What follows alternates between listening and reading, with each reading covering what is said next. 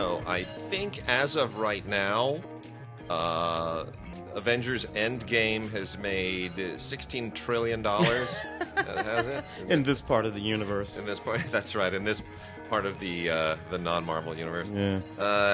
It's a monster. The question I have, and I on radio on Film Week just last couple days ago, I predicted it would go. I don't think I said this on the air. I think I said this afterwards to Larry and to Amy, but I think it's going to go over $3 billion. Oh, really? I do. Worldwide. Worldwide. Avatar is at 2.7. Star Wars Force Awakens is like 2.3. I don't see how there's any conceivable way that this doesn't blow right past both of those. It's time. It's time. Look, I won't disagree. The only thing that might hurt it a little bit is that 3 hour 40.5 second running time, because simply because it limits the number of times you can actually show it in a 24 hour Except you know how they're getting around that. You've seen the big boards at places like the ArcLight. It's ridiculous. They've dedicated every screen to it. Well, yeah. That's just cheating. That's just cheating.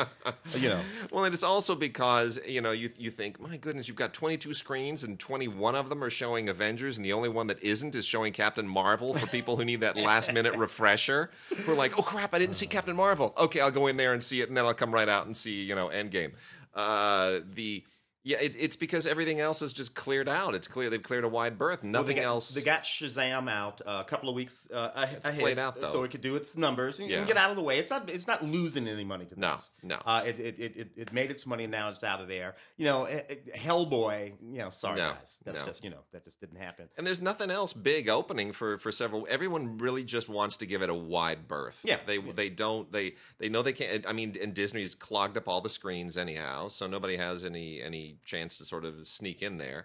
I think week after next, by the third week, those screens will start getting released. But it's by then. I think it's going to be well over $2 billion after just 2 weeks. Yeah, and then it's easily going to go over $3 billion. I don't see how it doesn't. Now we're not going to give up any spoilers regarding. None. I mean, it's been out there for a minute. But I will say this about it. We both like this movie. Yes, we do. We both like this movie more or less for the same reasons. And the thing that we really like about it. Now, I think it's fair. We can say this. I'll say this.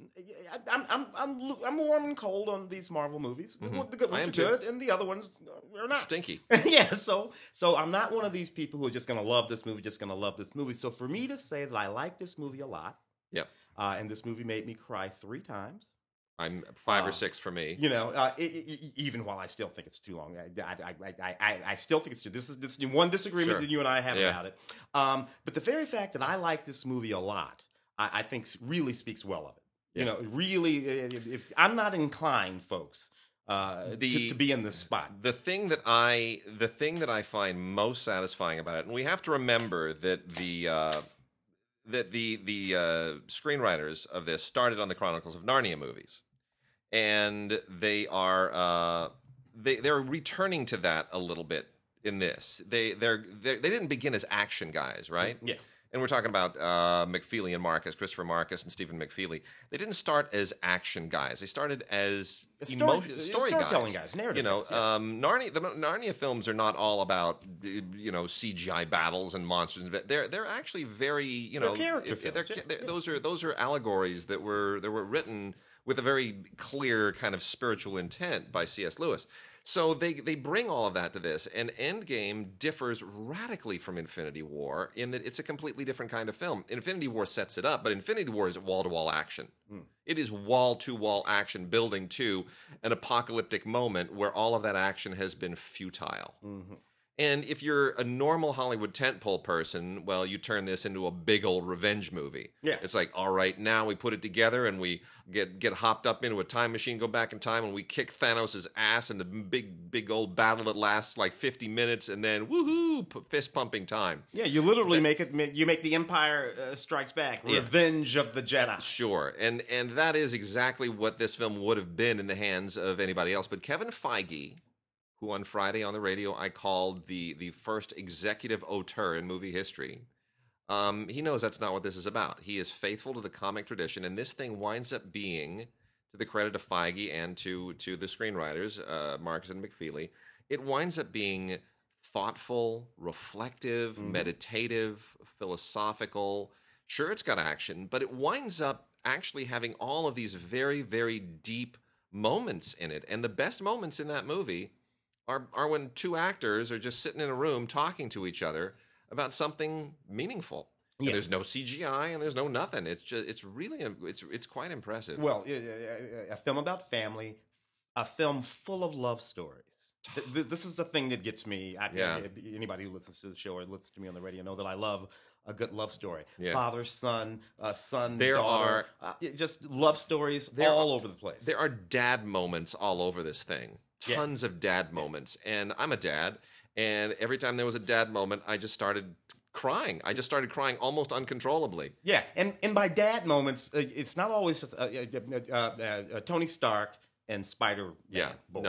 Really, Spider Boy is what he is. That's his dad. Sure, that's a surrogate dad moment. And then there's him and his dad. Yeah, they're all kinds of really, really just great through lines in it. And it is about family on many levels. It's about the individual families of the Avengers. It's about the Avengers as a family. Mm-hmm. It's about humanity as a family. It's about the family of fans who love the Marvel films. It's about the family of the filmmaking community. I mean, there are a lot of levels to what it says about family, and I just I have a think piece I'm gonna put up on cinegods.com that I'm working out the details of. But I think there's a lot to say about this. And here's another question: do you think, given now that Black Panther got us over the hump, and it was first Logan. Logan got us over the hump of, you know what, you can give a major Oscar nomination to a superhero movie. It's okay. Mm-hmm. So they gave it a screenplay nomination. And then Black Panther said, you know what, it's okay. You can nominate a superhero movie for Best Picture. Mm-hmm. You missed it with The Dark Knight. Here's your second chance. Feel better now? Mm-hmm. Now that you got it out of your system, are you okay? So now that we're over that hump, is this going to get nominated for Best Picture next year? It very likely. Very, very, very likely. I think so, too. What's interesting, though, it will not get a Best Director's nomination. It's going to get nominated for Best Picture, but those boys, the Russo brothers. Just like Black Panther. Yep. Yeah. That's what's going to happen. That's what's going to happen. They're not going to give enough credit for that. Screenplay is the one that it ought to get nominated for. I agree. It's because the thing of it is, a lot of movies are going to come out between now and then. I doubt that it would win Best Picture. No, I don't see that. So, but I would be very happy if it won Best Screenplay. Yeah, it's just some beautiful writing. It's just some beautiful writing in that movie. Some really good writing, and structurally too. They do some things, and I really hope that all of these whorish individuals who've been peddling the 3-act structure and the this and the that and the other thing. I really would love for people to analyze in film schools and in screenwriting clinics. I would love for them to analyze a screenplay because it breaks a lot of rules. It really does. It takes a lot of chances. And it breaks a lot of rules, and I'm thrilled that it did. Let's talk just for a second about some of the people who were part of the Marvel Cinematic Universe for a moment and are no longer. Now, obviously, the War Machine we were talking about yesterday that changed. It was Terrence Howard. That was Terrence Howard 35 originally. seconds, yeah. And he wanted too much money. I think after Iron Man, he said, I'm part of this too. I want more money. I'm surprised they didn't assign him to more movies right out of the gate. But I guess they didn't know how Iron Man was going to do. Yeah.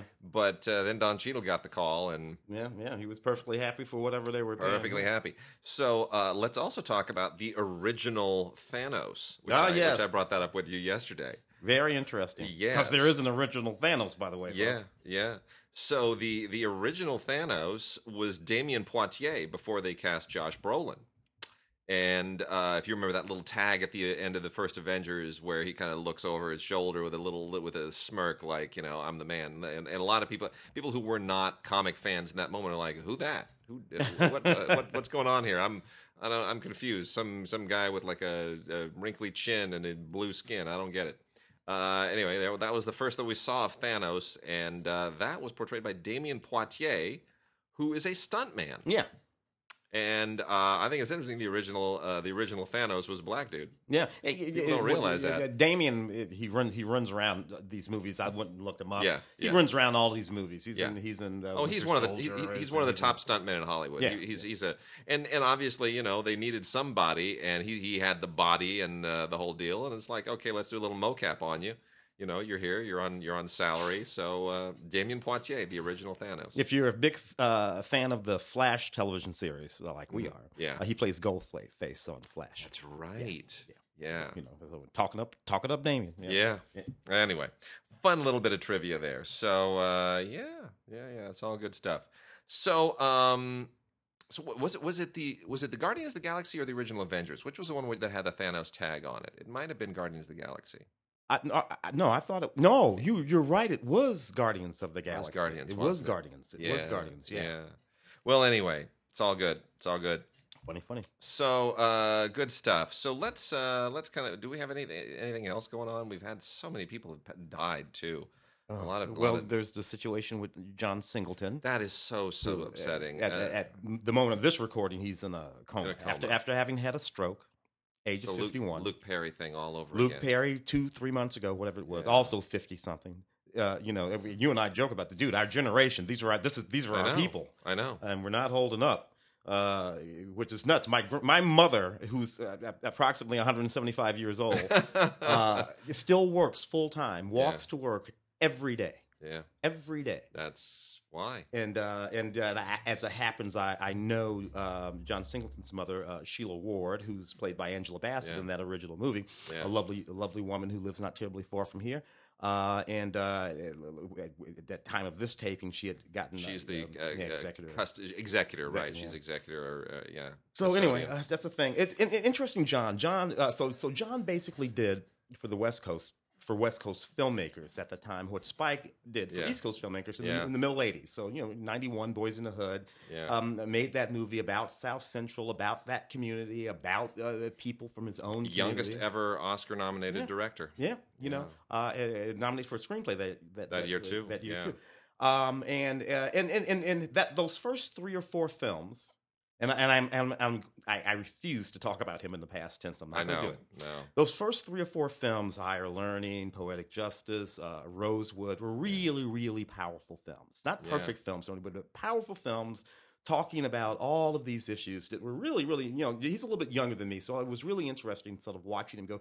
And then he went more commercial, the Shafts and the Hustle and Flows and all those. And he did one of the Fast and the Furious. One of the Fast and the Furious. I mean, look, not. Those are paydays, man. I don't take that away from anybody. Look, Spike did the exact opposite thing. Yeah. Now, but John built a little empire.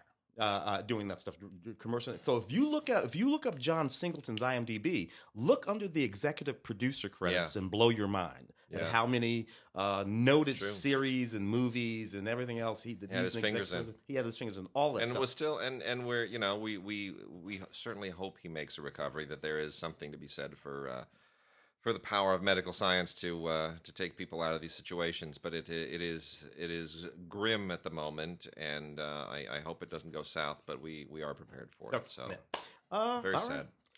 Well, let's get into it. I'm going to go through some kid vid here real quickly. Got a whole bunch of really interesting things for the kids. I have a daughter who is 6 years old in kindergarten, and the taste in kid vid is always changing. Excuse me. Nature Cat, and Mr. Hyde, HIDE. That's a PBS Kids thing. We have, it's funny. This is one of those shows that she'll see a little commercial for, a little promo for, and go, "Have I ever seen that?" And obviously the answer is no. And the intimation of that is, maybe I should see that. Maybe you should show that to me. And there just aren't enough hours in the day because there is school. But Nature Cat, actually, like all the PBS Kids stuff, is cute. It's not top tier, I wouldn't say, but it's got some cute characters, and it's educational, and it's relatively well done. So I mean, I'm not why not? Sure. 20 Incredible Tales features over 4 hours of fun, also from PBS Kids. This is one of those potpourri things. It just combines a lot of different stuff together. Super Y and Wild Kratts, and there is a Nature Cat on here. Dinosaur Train, Daniel Tiger, Caillou Arthur, Ready Jet Go, Peg Plus Cat, Odd Squad, Word World. It's all on here. Just a whole bunch of stuff. This is basically to put on, let it run, and keep your kid occupied. The Super Y stuff is always really, really good. But what I like about this is it gives you a sampling of what's out there in PBS Kids. It's not expensive. If you just want something to sort of keep the kids busy and to see what they respond to, it's a great sampler. That way you're not spending money on a whole lot of different things. The Highway Rat is based on this very, very popular children's book, which we don't have, and we have a lot of them. But this is the Highway Rat is from the same from Julia Donaldson and illustrator Alex Scheffler, who did the Gruffalo and Room on the Broom and a lot of these other ones. And it's one of the few of the Julia Donaldson books that we do need to get. This is animated by the same people that did the animation version of Room on the Broom. I would say it doesn't substitute for the book, but it's a nice complement to the book, and it's decent animation. It's a very clever and cute story, and but I'm not gonna. I wouldn't recommend anybody show this to a kid until you've read them the book, because the book is the magic, and then this is sort of like a cherry on top. So we need to get the book, and then I will show my daughter the Highway Rat. But it's actually quite clever and very, very smart, and I can watch this without having read the book because I'm a grown up. Tim has something surgical on the television behind him right now, and I'm a little bit creeped out. I just saw some. Goodness. I'll tell you about it later. Okay, boy, that distracted me. The Adventures of Jurassic Pet. This is has one of those Dove-approved deals, and all I could think is this is kind of like a lowbrow version of E.T. crossed with Night at the Museum. And I don't really much care for this. It's basically, this is a live action movie. It's from Grindstone, who of course, as we pointed out many times, Grindstone is an independent production company that has a deal with Lionsgate to furnish them two kinds of films: big, dumb, R-rated action movies that usually have Bruce Willis or Antonio Banderas in them, and then movies, family films about talking animals. Strangest thing. Strangest combination. It is, right? It's just alpha and or whatever. The whole yin and yang is what it is. Yeah. So anyway, Grindstone did the Adventures of Jurassic Pet, and the idea here is a live action film about this teenager who comes across what he thinks is just like a souvenir egg of some kind. And guess what? It's actually a T-Rex egg, and he winds up being, daddy to a little baby T-Rex. Yeah. And it's just the strangest thing in the world. A movie about a boy and his T-Rex. It really doesn't work in any way whatsoever. But, power to Grindstone for thinking that they can. Some more from PBS Kid here. PBS Kids has Wild Kratts, the Briny Blue Sea, which is, Wild Kratts is one of the less interesting but more educational. I guess those things kind of go hand in hand. Yes, you do learn a lot about the ocean and animals and stuff here, and especially otters. But I can't say that I get super, super excited about this. It's a little bit like Dinosaur Train, It combines educational and animation in the same way. Ready, Jet, Go, Chasing the Sun.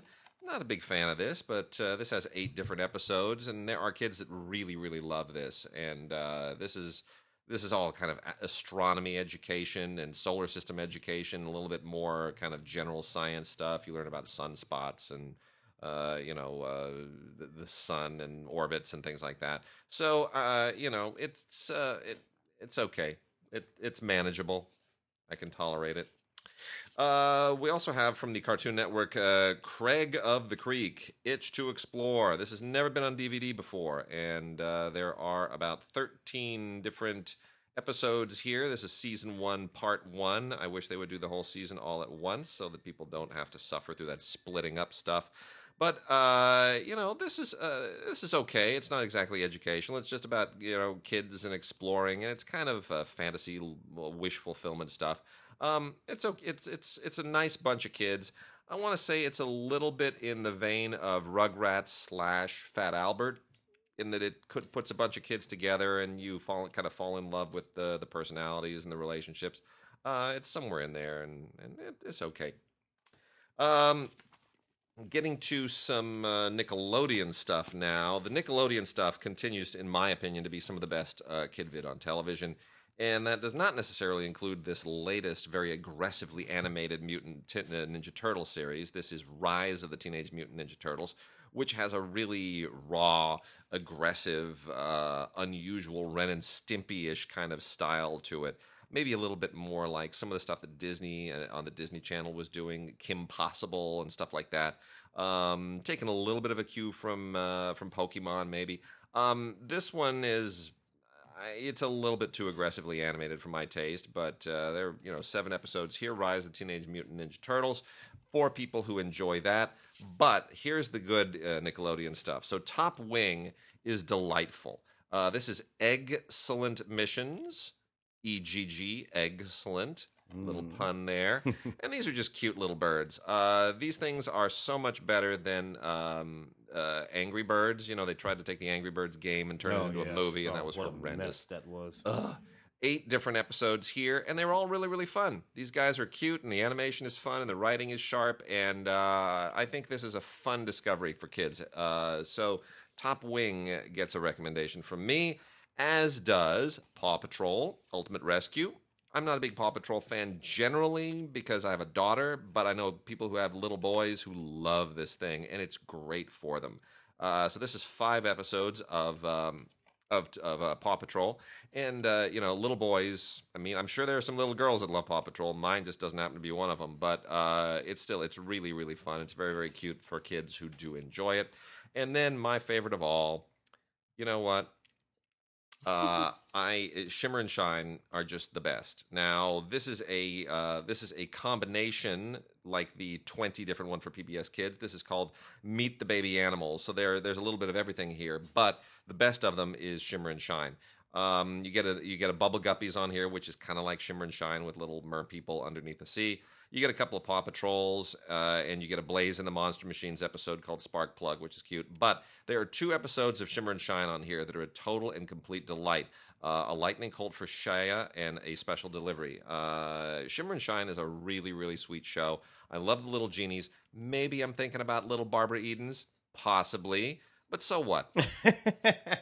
That's your problem, not mine. Not my problem. I don't see if there's a problem. I don't even see the problem. A couple of from LGBT cinema before we press on to the new business. Yeah. A little bit there. Sunburn, lovely movie by Vincent Alves Doe, who's building quite a canon of sort of gay cinema.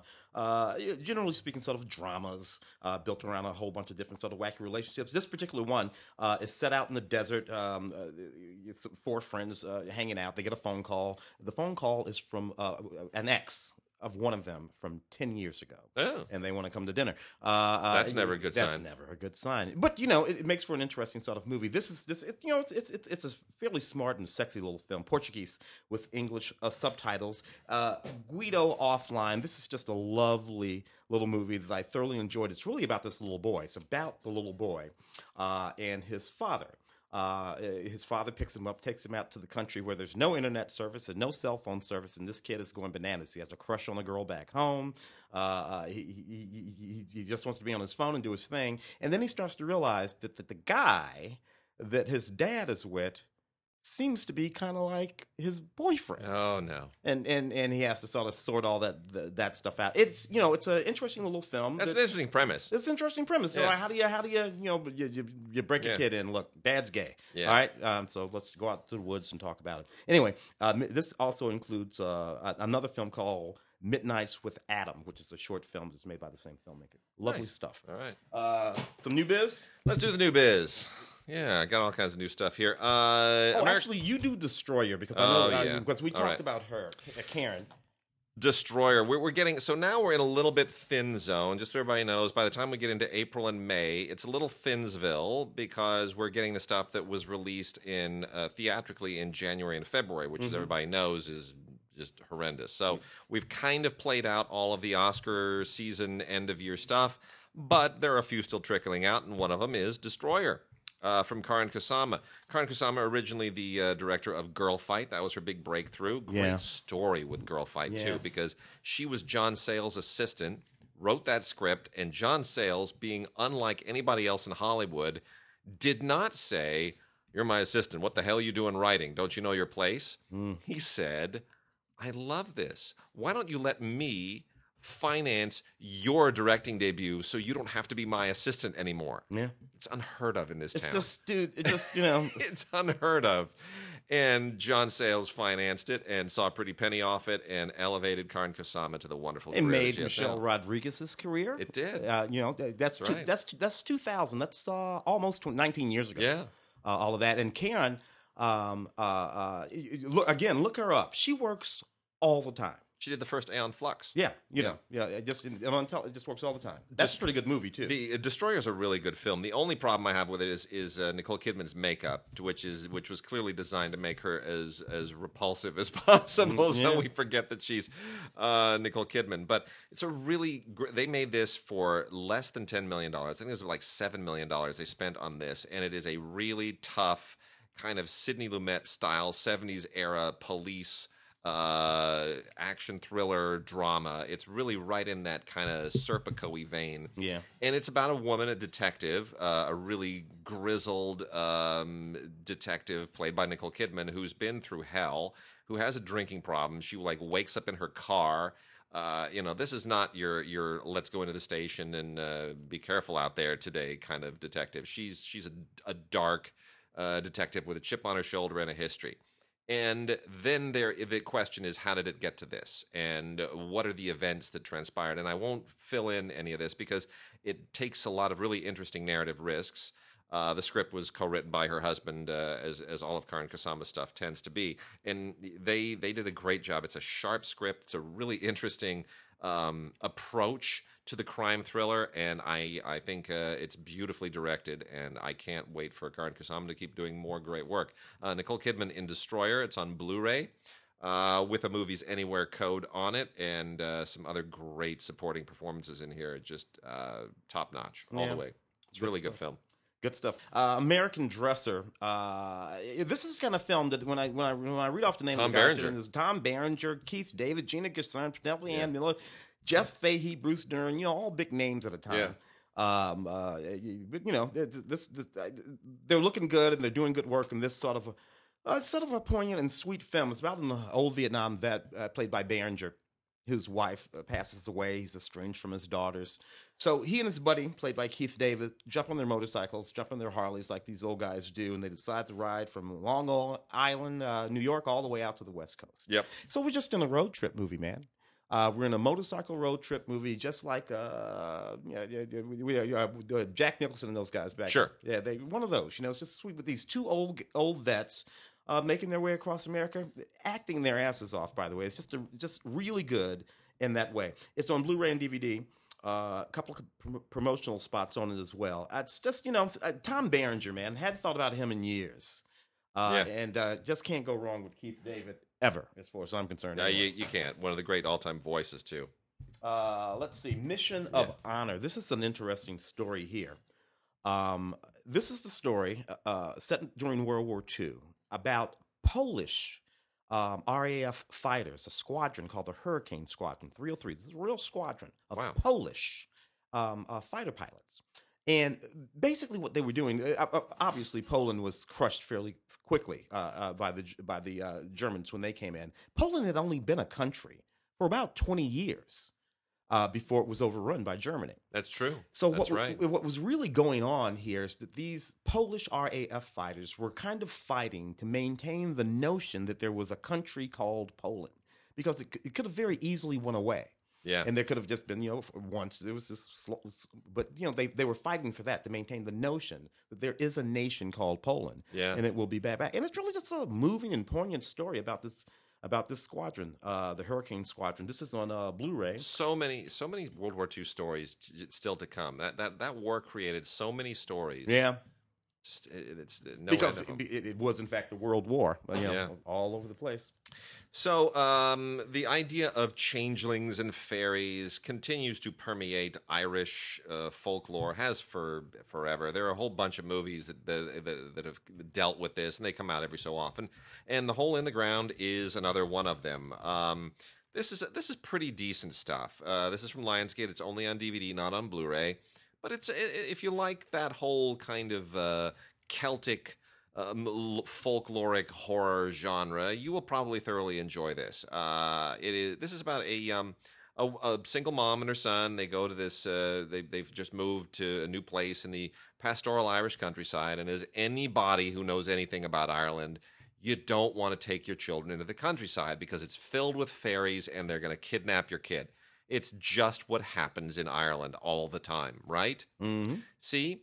And sure enough, suddenly she begins to think that, when her son comes back after being missing, that's not my son anymore. What's going on here? And so begins the odyssey of trying to prove to everybody that your son isn't your son and your son is really some kind of a changeling, and there are evil fairies or aliens or whatever you want to call them that are lurking in the woods somewhere. And it's called The Hole in the Ground. And it is very well done. It's a genre film. It's straight up genre, but I thought it was really sharp. Mm. And here's another one over here. Yeah, explain this to me. So this film, Dragged Across the Concrete, right? Mel Gibson. Mark hates this film. Well, it's because it's terrible. Mel Gibson, but this is the thing. These are movie stars. These guys, Mel Gibson, Vince Vaughn, Michael Jai White, Jennifer Carpenter. Thomas Kretschmann, Don Johnson pops up in this movie. He's also in the Brawl in Cell Block 99, which was also a Vince. So what's going on here? Where have these guys gone? What are these movies? This did not get a theatrical release. I know. I didn't even know this existed until Mark saw it in Paris, and he emailed us, and he was saying, "Oh, this film is terrible." I was like, "What are you talking about? That Mel Gibson film with Vince Vaughn?" And I'm like, Mel Gibson? What are you talking about? What do you do you live in an alternate universe? What's going on? He's like, no, and then I found out that this got a theatrical release in Europe, like it's a major film, and went nowhere here, which is totally unusual. Yeah, and this guy who directed Bone Tomahawk. Yeah, and the Brawl in Cell Block 99, which did get a theatrical release, which was in the running for our awards discussion. I mean, that popped up every few minutes for various categories. Yeah. Anyway, this movie is about a couple of cops. The old timer Mel Gibson, his partner Vince Vaughn. They get caught on video, messing some people up pretty bad and get suspended. It's a bad scene. So they decide to go into the they're broke, is what they are. Yeah. And they decide to go into the underworld to try to make some money, and they stumble across some stuff they weren't thinking they were going to stumble across.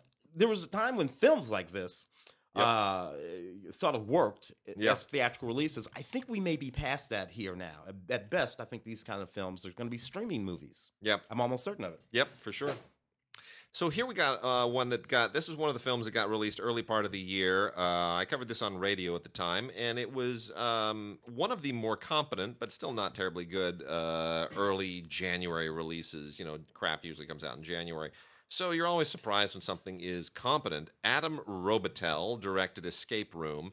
And really, the best thing about it is the direction. There's some very, very clever and sharp direction in this thing. I like that. The young lady, she's in our favorite Taylor Russell. Taylor Russell from Lost in Space. That's right. Yeah, nuts about her. So here's the thing about Escape Room. So Escape Room, I didn't even know these things existed. There are apparently for the idle rich, or for even just the idle millennial gamesters, if you get sick and tired of your video games, you can go to a thing called an escape room, which is some kind of a deal where you go with other people and it's like a live room video game. You're in this room and you have to escape, and there are clues in the room, and you and everybody else have to figure out, is there a little note there? Maybe that's a clue, and you got to put it all together, and you go through, you figure your way out of this. And there are this is a thing apparently.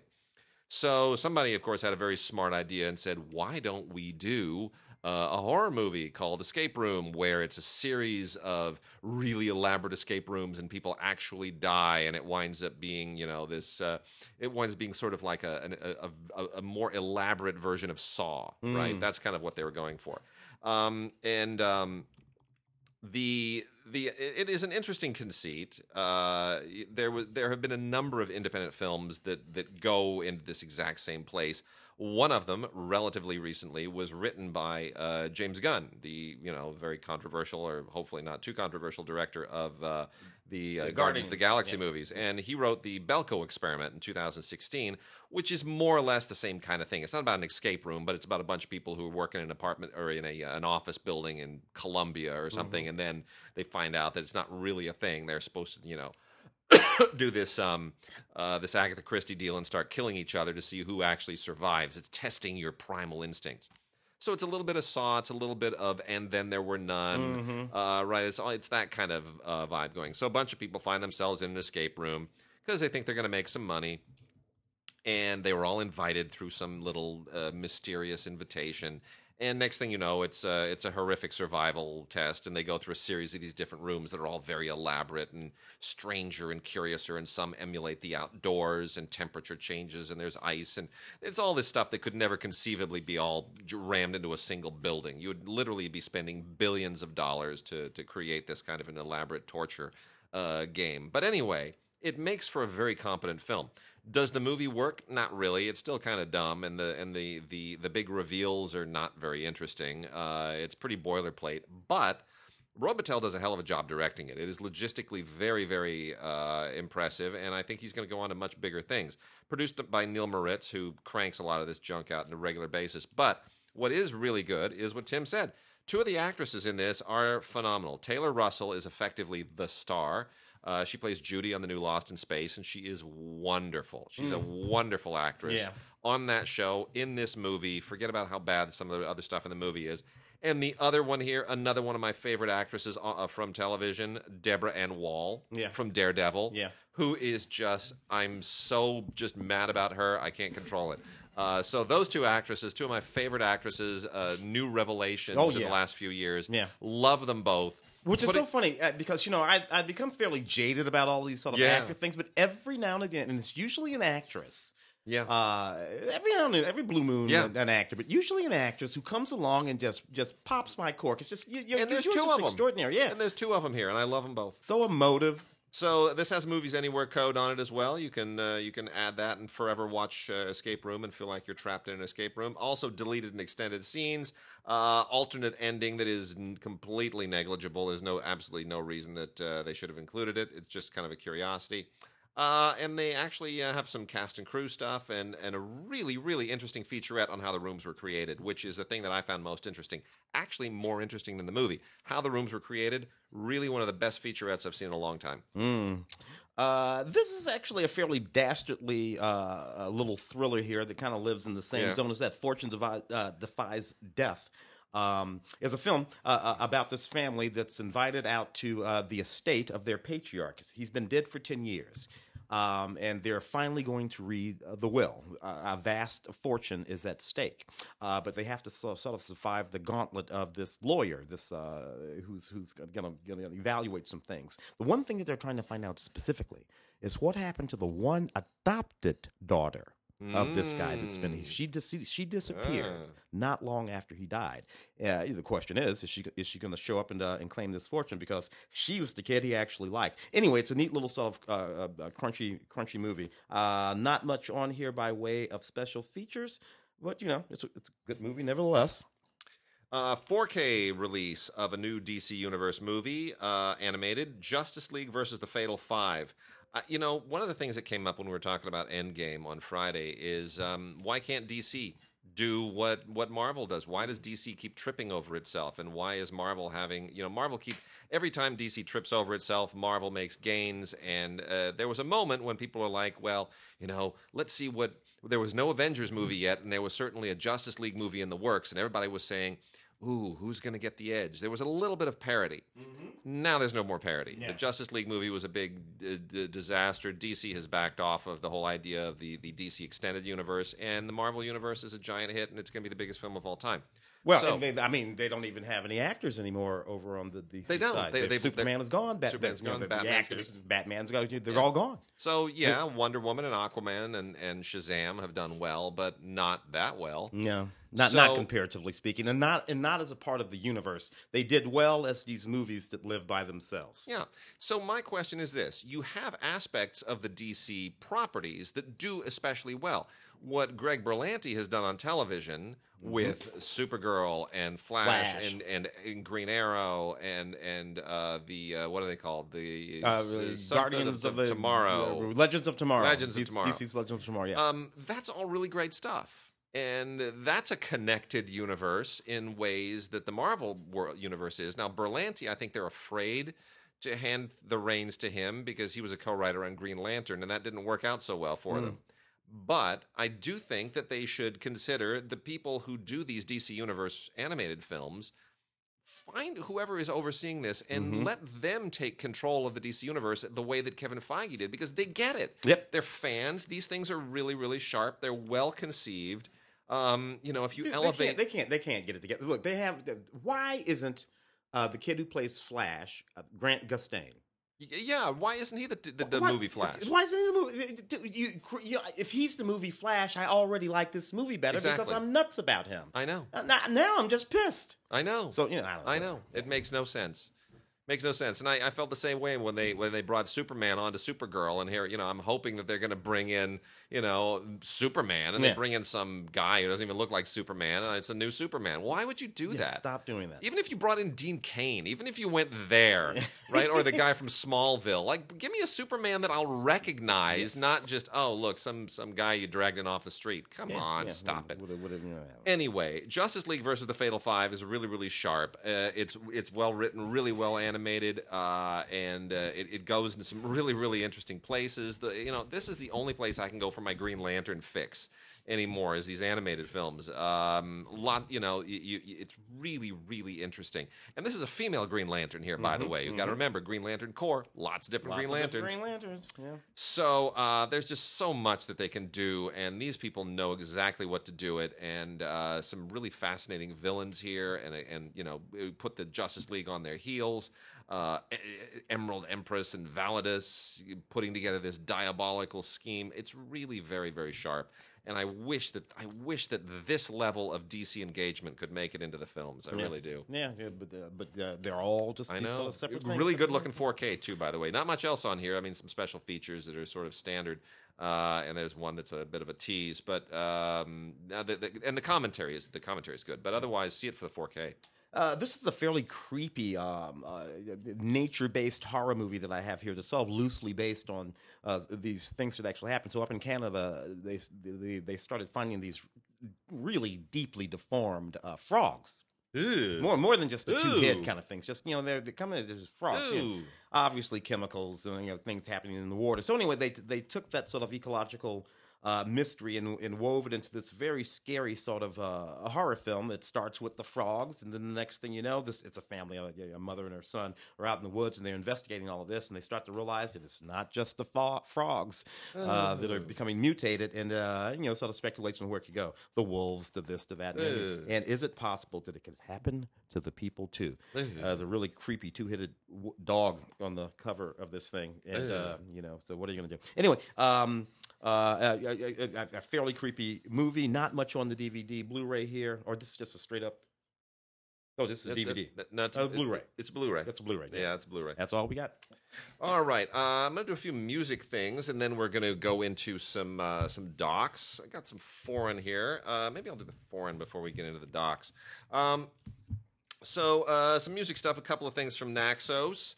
Real quickly, the Johann Strauss Orchestra in Vienna performing a 50-year anniversary concert, which is lovely. I'm a big fan of Strauss, not just because of 2001, but the Strauss family created some of the greatest waltzes of all time. I grew up with a German mother who loved Strauss and all things Austro-German, and this is really some great stuff. So this was recorded in 2016 in October at the Golden Hall of the Musikverein in Vienna, and it's wonderful. 15 different performances of Strauss classics, and it's beautiful. You're going to want to just dance all around your house. It's really terrific. On a Blu-ray, the Vienna Johann Strauss Orchestra. And then there is also Lessons in Love and Violence, which is an opera with music by George Benjamin and text by Martin Krimp. This is a modern opera performed at the Royal Opera House in London. Directed by Katie Mitchell, and it's okay. Modern operas are not my favorite thing, but these are the guys who wrote an opera called Written on Skin.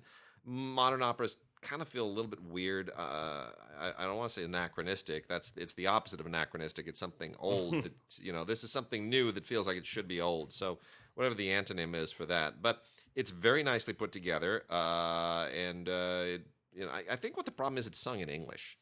That's what it is. You need your opera. German opera is not my thing. Italian opera, absolutely. That's it. I kind of wanted to hear it in Italian. German, not so much. That's a little bit rough. The Wagnerian. Yeah. I feel like they're yelling at me. They just always sound angry, even when it's about love. But Italian opera, yeah. So both of those are on Blu-ray, and then we also have a really, really cool DVD CD combination here. Josh Groban, Bridges Live at Madison Square Garden. Josh Groban is not everybody's taste. I think he has a great voice. I like a lot of his stuff. It's a show voice. It's a Broadway voice. Yeah, Broadway. But he's done very, very well with it, and this is lovely. Everything here is DVD, and the DVD and the CD mirror each other for the most part. But it's a really, really great performance and a collection of songs, and he holds the audience without kind of embellishing it too much. This isn't like a Madonna or Kylie Minogue, or it isn't one of those deals where it's just flamboyance and Lady Gaga and all the rest of the stuff. No, he pretty much holds it with just the singing, and it's good. And you get some guest appearances on here, which one of which is really, really terrific. And it's good, definitely good. That's a CD DVD combo set. Josh Groban, Bridges Live from Madison Square Garden. Lovely. What, you gonna do some of these docs? Yeah, you got some. Tim's got some PBS stuff. So yeah, let's knock some of those out. I particularly enjoyed this one about Charley Pride. Charley Pride, I'm Just Me. Charley Pride was, ironically, we think of him as being a black country singer that broke that barrier. Yeah. Now, this is insane. If you grew up in the South like I did, the Midwest and South like that, there were black people doing country music all the time. Yeah. But there's this notion that Charley Pride, with Porter Wagner and all, this is the old school country music. Yeah. That was the only one. He was not the only one. Yeah. Nevertheless, he's Charley Pride, and he was wonderful. Charley Pride. I love Charley Pride stuff. And this is one of those. There are certain country voices that I grew up with, and I've never been a huge fan of country, but in the pre-Garth Brooks era, Garth Brooks was the guy that made it okay for people who didn't like country to like country, because dude, he's like on the stage and he's bashing guitars. Got that black hat. He's got that. Yeah, he's got a thing going, real country thing. But there are certain voices that just they're like velvet, and they just go right to your soul. And Charley Pride had one of them. Conway Twitty had one of them. There are just certain voices that are just really smooth, and I love Charley Pride. And such a sweet man too, just a really wonderful, sweet man. That's great. But yeah, the star who broke country music's Color-Berry. I guess it's a hook. It's a hook. It's just not true. No. There actually, generally speaking, there have never been any color barriers in music in the United States of America. It's true. Generally speaking, not in jazz, not even hip hop. Not hip hop. I'm sorry, these things have always been just as anyway. Yeah. Decoding the Great Pyramids. This one is about the Great Pyramid at Giza. One of the last surviving wonders of the ancient world. The pharaoh Khufu's tomb is in this particular pyramid. And to this day, we have not been able to figure out how that tomb is so precisely set up and measured to align with stars and all kinds of crap. They had none of the surveying tools that we had back then. It's just absolutely. So this sort of looks at all of that and considers it from an engineering standpoint and point of view. It's not really about anything mystical or anything like that. But it's just really interesting stuff that I thoroughly, thoroughly enjoyed. This one is mostly from WGB out of Boston, PBS documentary on Nova, part of the Nova series. Yeah. You want to knock off one of those? Yeah, I got a couple here real quick. Both of them kind of living in the same general place. From First Run Features is Anot's Ark by Mathieu Ritz, Rytz. Interesting spelling for the French director's name. This is a brisk 77-minute long but very, very interesting doc about the island nation of Kiribati, which is one of the places where climate change is not a debate necessarily. Mm-hmm. There are all kinds of debates about who's causing it and what's causing it and how much and how, where, and this and the other thing, and it gets all into but 75% of scientists, but no, and climate deniers, and then the people in London who've been running around like the woman glued her breasts to the pavement in a climate protest. We're getting into just really weird place now. But Kiribati quite literally has been seeing the ocean levels rise around them. Mm-hmm. Who's causing it? What's causing it? Doesn't matter to them. All they know is it's happening, and they have to deal with it. And that may mean literally leaving the island and going somewhere else and seeing their entire many thousand-year-old culture ripped apart as they become refugees, effectively environmental refugees around the world. It's a really, really interesting look at this fascinating culture and this dilemma, and people who have just lived kind of on the edge of civilization for thousands of years and like a paradise until it's threatened with not being there anymore. So it's a really it's interesting, and the title come from Anot's Ark comes from the name of the president. Anot Tong is the president of Kiribati. So Anot's Ark is the documentary. It's quite good. It's very, very well done. And then Piripkura, The Last Two Survivors. This is about a tribe in Brazil, and the last two people of the members of this tribe. Brazilian tribes in the Amazons have sort of been endangered for many, many generations. There is an ethical question as to, are you helping these indigenous people by kind of isolating them and letting them live as they have for thousands of years and continue to be primitive, or is that really doing them a disservice? Would they be better served by somebody coming into the jungle and saying, you could have running water and go to college? Does that kill something? Are you really helping them by not giving them that choice? There are some really interesting questions around that, but it doesn't go into all of those tangents here, but you're certainly led to consider some of them, and it's a really interesting collection of dilemmas here. With beautiful photography of the rainforest, and it is, I mean, 1989 is the first time that this tribe was contacted, and they have to renew the status every 2 years as to whether you're going to continue to protect them. So it's a lot of really interesting ethical questions here, and a lot of problems, obviously, in Brazil that we don't consider here because this is not necessarily. Yeah, and a part lot of that politics. has to do with the fact that there are corporations and very powerful people that want that land. That's true. And the resources on that land, and are not particularly concerned with those people at all. Living volcanoes. This is absolutely fascinating. PBS nature doc. There are volcanoes all over Earth. Most of them are alive, and they're becoming more and more active. Around the world today, about 30 volcanoes erupt every day. We don't hear about it much unless it's one of those big ones, that big crazy one that erupted in Europe. Yeah. Or they're in some populated or around some populated area. But the fact of the matter is some 30 volcanoes erupt every single day on Earth. I know. It's happening. It's crazy. It's all the time. Now, the thing about a volcano is this. They're supposed to erupt. They're not doing anything. We think of them as this horrible. No, this is the way Earth is actually made. Volcanoes make Earth, terra firma. That's what we're made out of. I hate to put it this way, but, when nature calls for people and for the Earth. Yep, that's it. It's got to get rid of that stuff somehow. That's it. What it means is we have to start thinking about that crazy eruption that was in Hawaii a couple of years ago that just ran on for days. People in their homes are like, why are you home? Why did you build a house on the volcano? In a lava flow. And I remember Mount St. Helens. I was in the Air Force when that happened. Yeah. Only one person was killed when Mount St. Helens erupted here, Washington State, right? Yeah. And that was just, I was just like, really? A volcano erupted here in the United States of America? Yeah. And it wasn't like the eruptions are different. Mount St. Helens was an explosion. It was an explosive eruption. That blew the whole top right off of that thing. Steam. Literally almost like a cartoon volcano eruption. It was like 300 feet shorter after the eruption. Yeah, mini volcanoes sort of like blow out the side, and it's like a lava kind of flow thing that happens. So it's very interesting, man.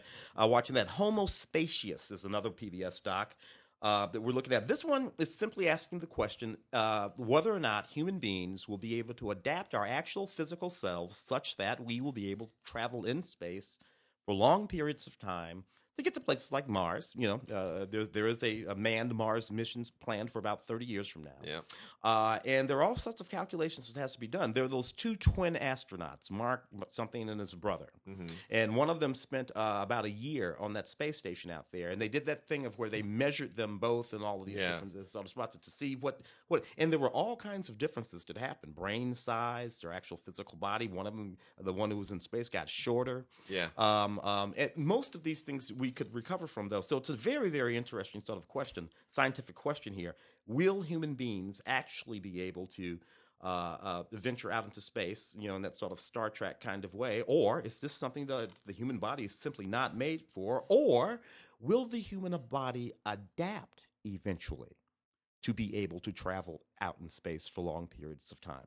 So all of these things are possibilities, and I find it absolutely fascinating, every bit of it. That's great stuff.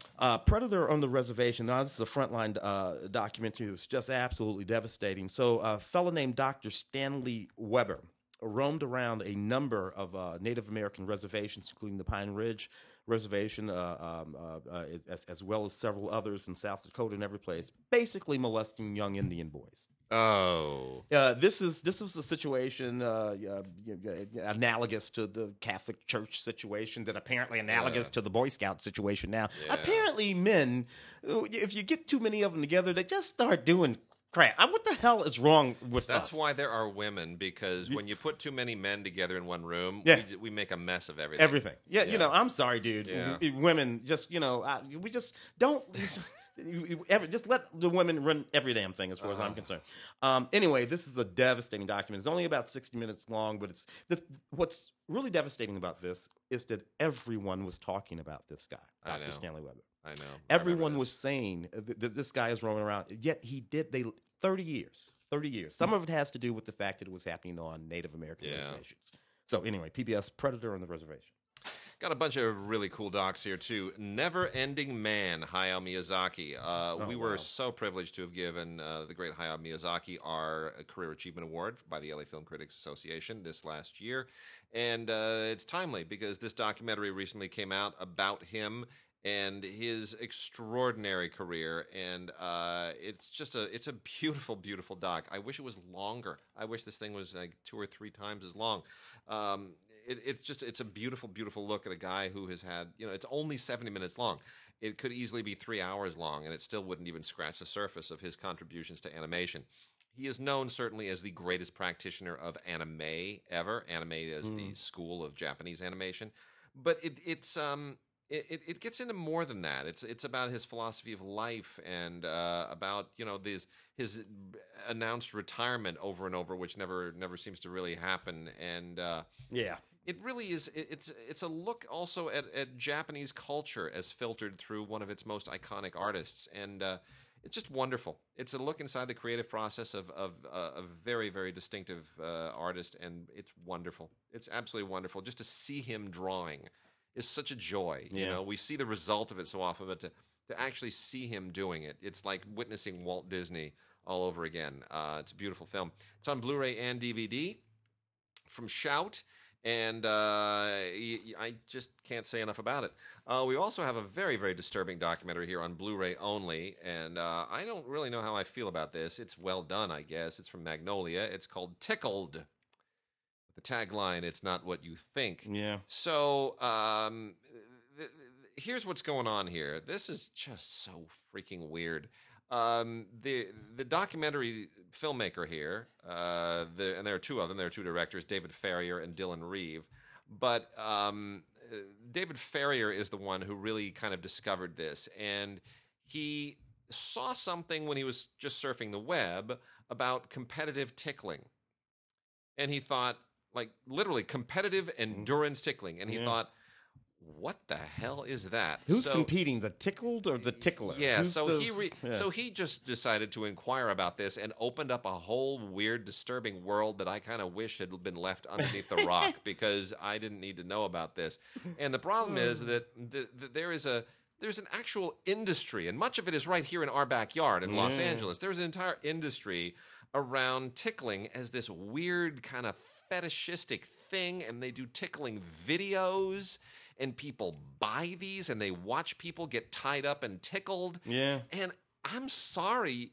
You people are weird. Yeah. I try to be as broad-minded as I possibly can. And you got way too much time. I draw a line in some places, and this has got to stop. Pull yourself together, people. But you know what? Not as freaky as those bronies. No, that's that. But the thing is, this even gets darker than you think. Like, even at the point when you go, this tickling stuff is weird, then it gets criminal. Then it actually gets criminal, and you go, I'm sorry, how much lower into the pit are we going to get with this stuff? This is crazy. Yeah. This is like watching a hardcore with George C. Scott all over again. Oh my goodness. This is, just, I don't need to, it's got to stop somewhere.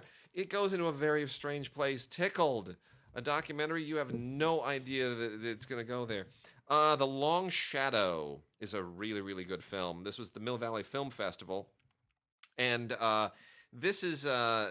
This kind of goes into a place that we hear talked about on the news a lot, and it's become part of the political conversation with a lot of finger pointing, but nobody really kind of wants to delve into a lot of the present manifestations of white supremacy and racism and things of that sort as they really do exist as a legacy of 19th century slavery. And so you have two filmmakers here, both of them Southern-born white filmmakers who decide that they want to try to examine this from their particular point of view. And so they go deep into the South and into a lot of the institutions, the political institutions, to see if there is still, where the residue of the Civil War and the pre-emancipation, pre-Reconstruction mindset still lives. And a lot of fascinating stories that they find, and a lot of very disturbing stuff, and a lot of encouraging stuff, too. So it's a really, really interesting socio-economic exploration. It's an odyssey of sorts, like a philosophical odyssey, but it's very, very good, and could easily have been longer as well. But, I like movies that are longer. Yeah. Tim wants Avengers to be shorter. I want it to be longer. Anyway, 87 minutes long, from Passion River. The documentary is The Long Shadow by Francis Causey. Interesting. Target St. Louis, which I'm from St. Louis. This is your backyard. You know this is stuff. My backyard, and I grew up, during this period when this was actually happening. This that I am talking about is the U.S. Army. We all know about the Tuskegee experiment. Sure. That sort of thing happened all over the nation, generally speaking, in minority communities, sometimes Latino communities, mostly black communities, often in the South. Many of them we do not hear about it. One of them was a history of secret testing that the U.S. Army did with aerosol radiation tests. Yeah. On the poor black neighborhoods in St. Louis, North County, St. Louis, where I grew up and lived my entire life. They were doing this across my entire childhood. Aerosol radiation tests. It caused all kinds of havoc in the community. Cancer rates in that community were insane back then. Gigantic keloids that would form on people's faces. I mean, it was just... anyway, this is the reason why sometimes we run into the problem of folks trusting the government. So right now, we're involved in a measles outbreak. In the United States. At UCLA. At UCLA, where I went to school. Yeah. And why? Well, we're involved in the measles outbreak because people have stopped vaccinating. Lost our herd, what do you call it? Herd immunity. Why? Because there was a belief, because the government, why? Because of things like this. Yeah. And Tuskegee. Yeah. The connections are made where they shouldn't be. Yeah. But nevertheless, it creates the problem that gives us measles right now. So these horrible tests in St. Louis are why somebody got measles at UCLA a couple of days ago. It's unbelievable, and why we've got outbreaks of typhus and things like that downtown LA. It's true. Anyway, fantastic film, only 67 minutes long. The director's a young man from St. Louis named Sean Slater, who I happen to know. Terrific. Learning to see the world of insects. So I first became interested in insects. By the way, let me just go off tangent a little bit. I posted this on Facebook. Speaking of insects. This quote-unquote professor at Oxford, did you see this? Mm-mm. There's a professor at Oxford, a Korean professor at Oxford, who apparently wrote a book in Korean, but somebody translated it, and now everybody's like, what are you? Where he thinks that the Earth is presently, we've been invaded by aliens, and that there are 4 different types of aliens who are interbreeding with us. This is why climate change is so essential, because it's threatening their survival. That's why they're interbreeding with us.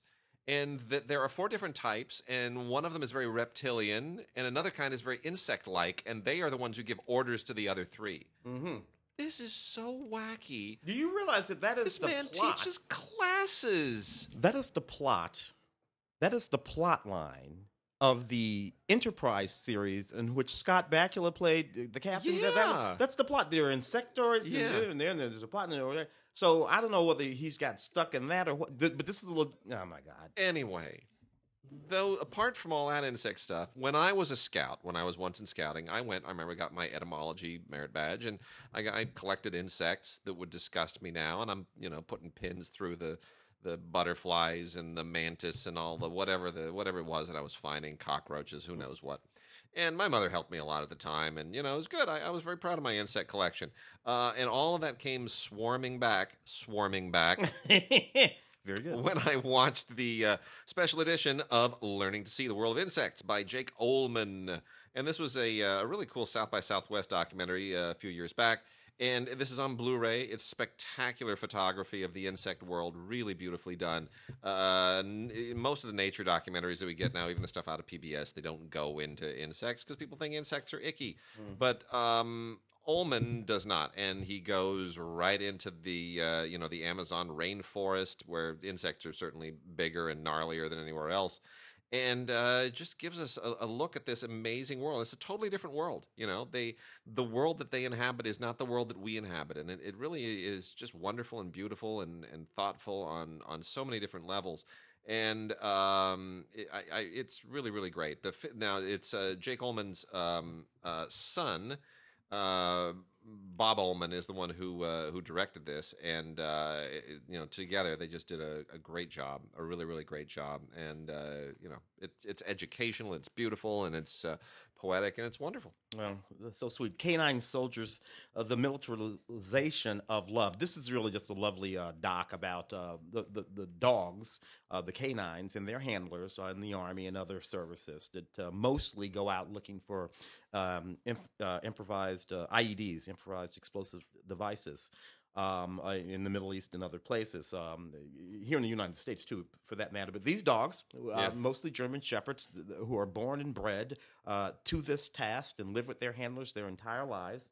And they're just brilliant. The film also goes into just sort of like how humans and canines sort of came up together, and why we have that particular sort of bond that we have with dogs.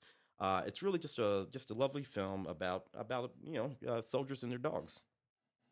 So we got a documentary here called Eating Animals by a filmmaker named Christopher Quinn, produced and narrated by Natalie Portman. This was at Telluride a couple of years ago. And what this is based on the book by Jonathan Safran Foer, which is all about why we should all go out and just start slaughtering as many animals as possible and just eating them raw and live. And it's a beautiful, and I'm so glad that Natalie Portman is on board with that, because I really like the idea of slaughtering animals. I am, of course, joking. This is about the environmental impact of meat eating. Now, there's a little bit of a controversy about this. Now, a lot of people are getting very resentful of the climate change movement, because it's no longer about lessening your carbon footprint by what you do with your car, with your factory, or whatever. There's pressure to abandon eating meat, like the people in London who've been gluing their body parts to the pavement and doors are saying, meat equals heat, which a lot of people take. Well, whether or not you agree with it, whether or not you intend to change your life, there are some interesting facts associated with it. Yeah. And look, I don't eat beef or pork. I haven't done so for nearly 30 years. Personal choice. I have no problem with people who do, but I will eat poultry until the sun comes up. I have no problem killing birds and eating them. Why? Because I've seen the Hitchcock film. I know that birds are our mortal enemy, and I'm doing my part. They're trying to kill us. Otherwise, chickens and turkeys will just overrun us. And don't even get me started on pheasants. But that said, factory farming, all of these things that go into this, and the use of hormones and antibiotics and all that. There's a lot of stuff involved in the farming of animals, especially beef, that is worth knowing. Whether or not you choose to do it, whether or not you care, but it's worth knowing. And it's a very interesting doc. The documentary Food Inc. kind of started this juggernaut years ago. Food Inc. was horrifying to me for about 18 seconds, and then I went had myself some chicken nuggets. We do forget. Yeah. My sister-in-law, however, became a vegetarian after seeing Food Inc. It Yeah. had that powerful impact. Yeah, it had an impact. Anyway, it's called Eating Animals. Kind of a labor of love of Natalie Portman, and it's very nicely put together. The Wandering Muse is a film about Jewish music in the diaspora. It basically follows these performers of Jewish music all around the world as they perform all of this absolutely extraordinary and beautiful music. Much of which is highly religious and uplifting. Some of which tells stories. Others of which is just funny and sweet. It's really, really just a lovely, lovely film. The Wandering Muse. Also have Donna Haraway, Storytelling for Earthly Survival. So Donna Haraway is one of a number of very noted feminist thinkers and writers who has her own obviously very interesting ideas of all kinds of things, everything from technology to history and on and on and on. And this is basically just a very simple documentary that lets her talk about all of her favorite topics, everything from sex to history and society and the role of men and women in technology and on and on and on. It's she has an opinion about just about everything. You know what? You may or may not agree, but she is passionate about what she thinks and she makes her case. And if you walk away, you can at least be able to talk about her in company with people who may or may not know about her. So this is from Icarus Films Home Video, just a portrait of a very interesting current thinker, and it's worth checking out. She's got a lot of very strong opinions, this lady. Interesting stuff. The Bauhaus movement, which was a sort of architectural designed aesthetic movement begun in 1919, is 100 years old. And this documentary, The Bauhaus Spirit, 100 Years of Bauhaus, explores that long and fascinating history. The Bauhaus movement actually had a lot to do with functionality. It had to do with creating things that were beautiful and designed well, but worked well, too. And I know you know a lot about this. No, I don't actually. This is why I'm laughing. I'm laughing here while Tim's talking about this because I'm such an idiot. Like, so seriously, truly, there are things that I look. I know a lot about a lot of stuff. Like, I could be a real jerk in a lot of party situations where I'm like, I know more about that than you do, and this will go on for quite some time. Oh yeah, I know all about that. I'm that guy until you get to things like Bauhaus, and then I'm the guy that goes, "Oh, that was a great band." For me, for decades, Bauhaus was a band from the '80s. It was a new age band, and then suddenly this DVD comes, and I'm like, huh. What's funny is that band was engaged in Bauhausian. Exactly. It's hysterical. So it's really, really cool. Anyway, but when you look at the world and you see a whole lot of clean lines, much adornment gone, you're looking at Bauhaus. It's fascinating. You're looking at the work of Walter Gropius. I feel like a whole new universe just opened up to me. I've got to learn about this. It's really, really neat stuff. This is a wonderful documentary about that history and what it has meant in terms of the world of design. You've never flown on any airplane that wasn't wholly and completely designed in the Bauhaus. It's necessary for airplanes to work that way. So interesting. Yeah, as opposed to how ornate things. Think about the Victorian period. Yeah. And all the flowers. And Bauhaus is the exact opposite of all of that. Fascinating. Coming out of all of that. Among Wolves, a documentary by Sean Convey, was a big deal at a lot of festivals. This really made the rounds for quite some time. Beautifully shot film more than anything else. Very poetic in all kinds of ways, and that's unusual because this is a documentary about a biker club. And not just any biker club, but a biker club that grew out of the Bosnian War. And it's kind of an allegory in some ways. What it is it wants to look at all kinds of social upheaval, especially European social upheaval and ethnic upheaval.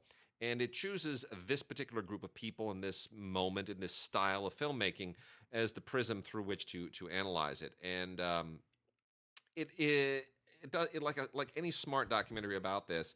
It does not necessarily go where you think that it's going to go. Where it goes is to a herd of wild horses.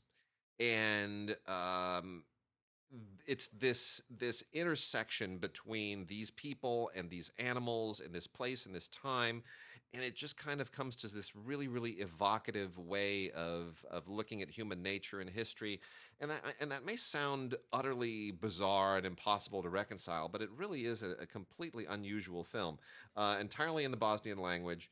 It's about an hour and a half long, but really a fascinating journey, and it doesn't go where you think that it's going to go. You just have no idea where this is going to go. It's really, really interesting. It's very smart.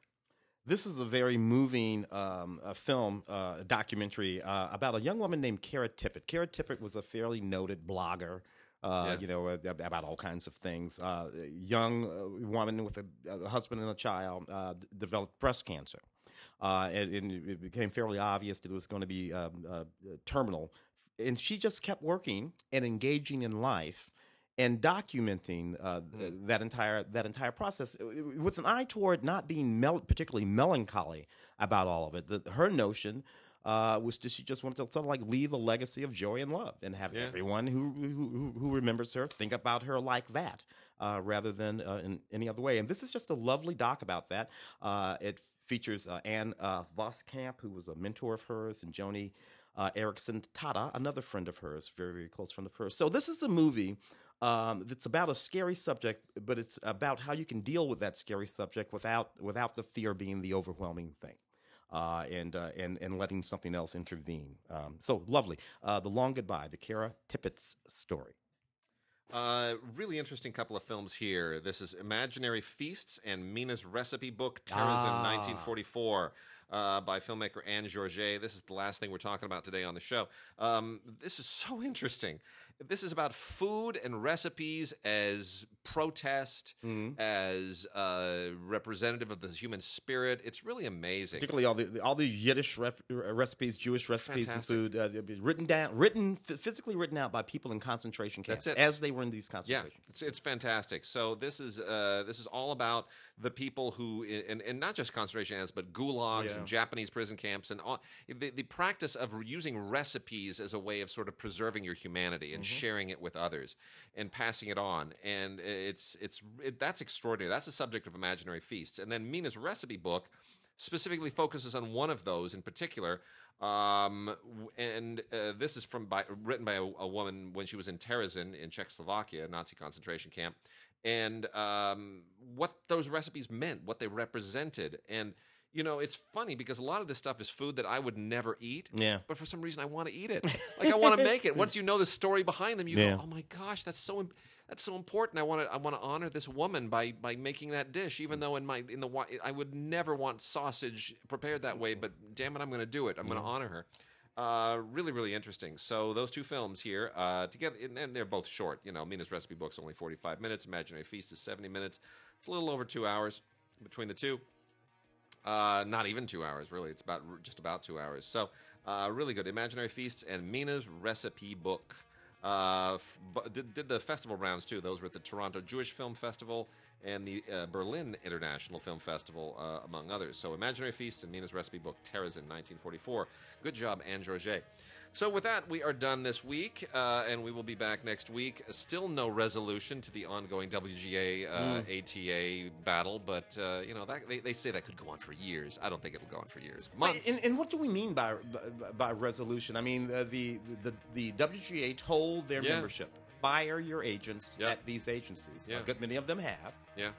What else is there to do? I don't know. I mean, the agencies are mad and suing, of course, but the thing itself has happened, has it not? It has. So now, I mean, I guess the question is, will there be a resolution? And who knows? Yeah, because I'm just not sure if I'm the WGA that I do.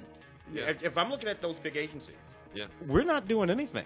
No. We've told our membership what to do. The ones who want to maintain their membership with us are going to fire you, and that's it. And you can go be mad and talk to the judge, but there it is. That's it. It's over. All right. We'll see you next week. Bye.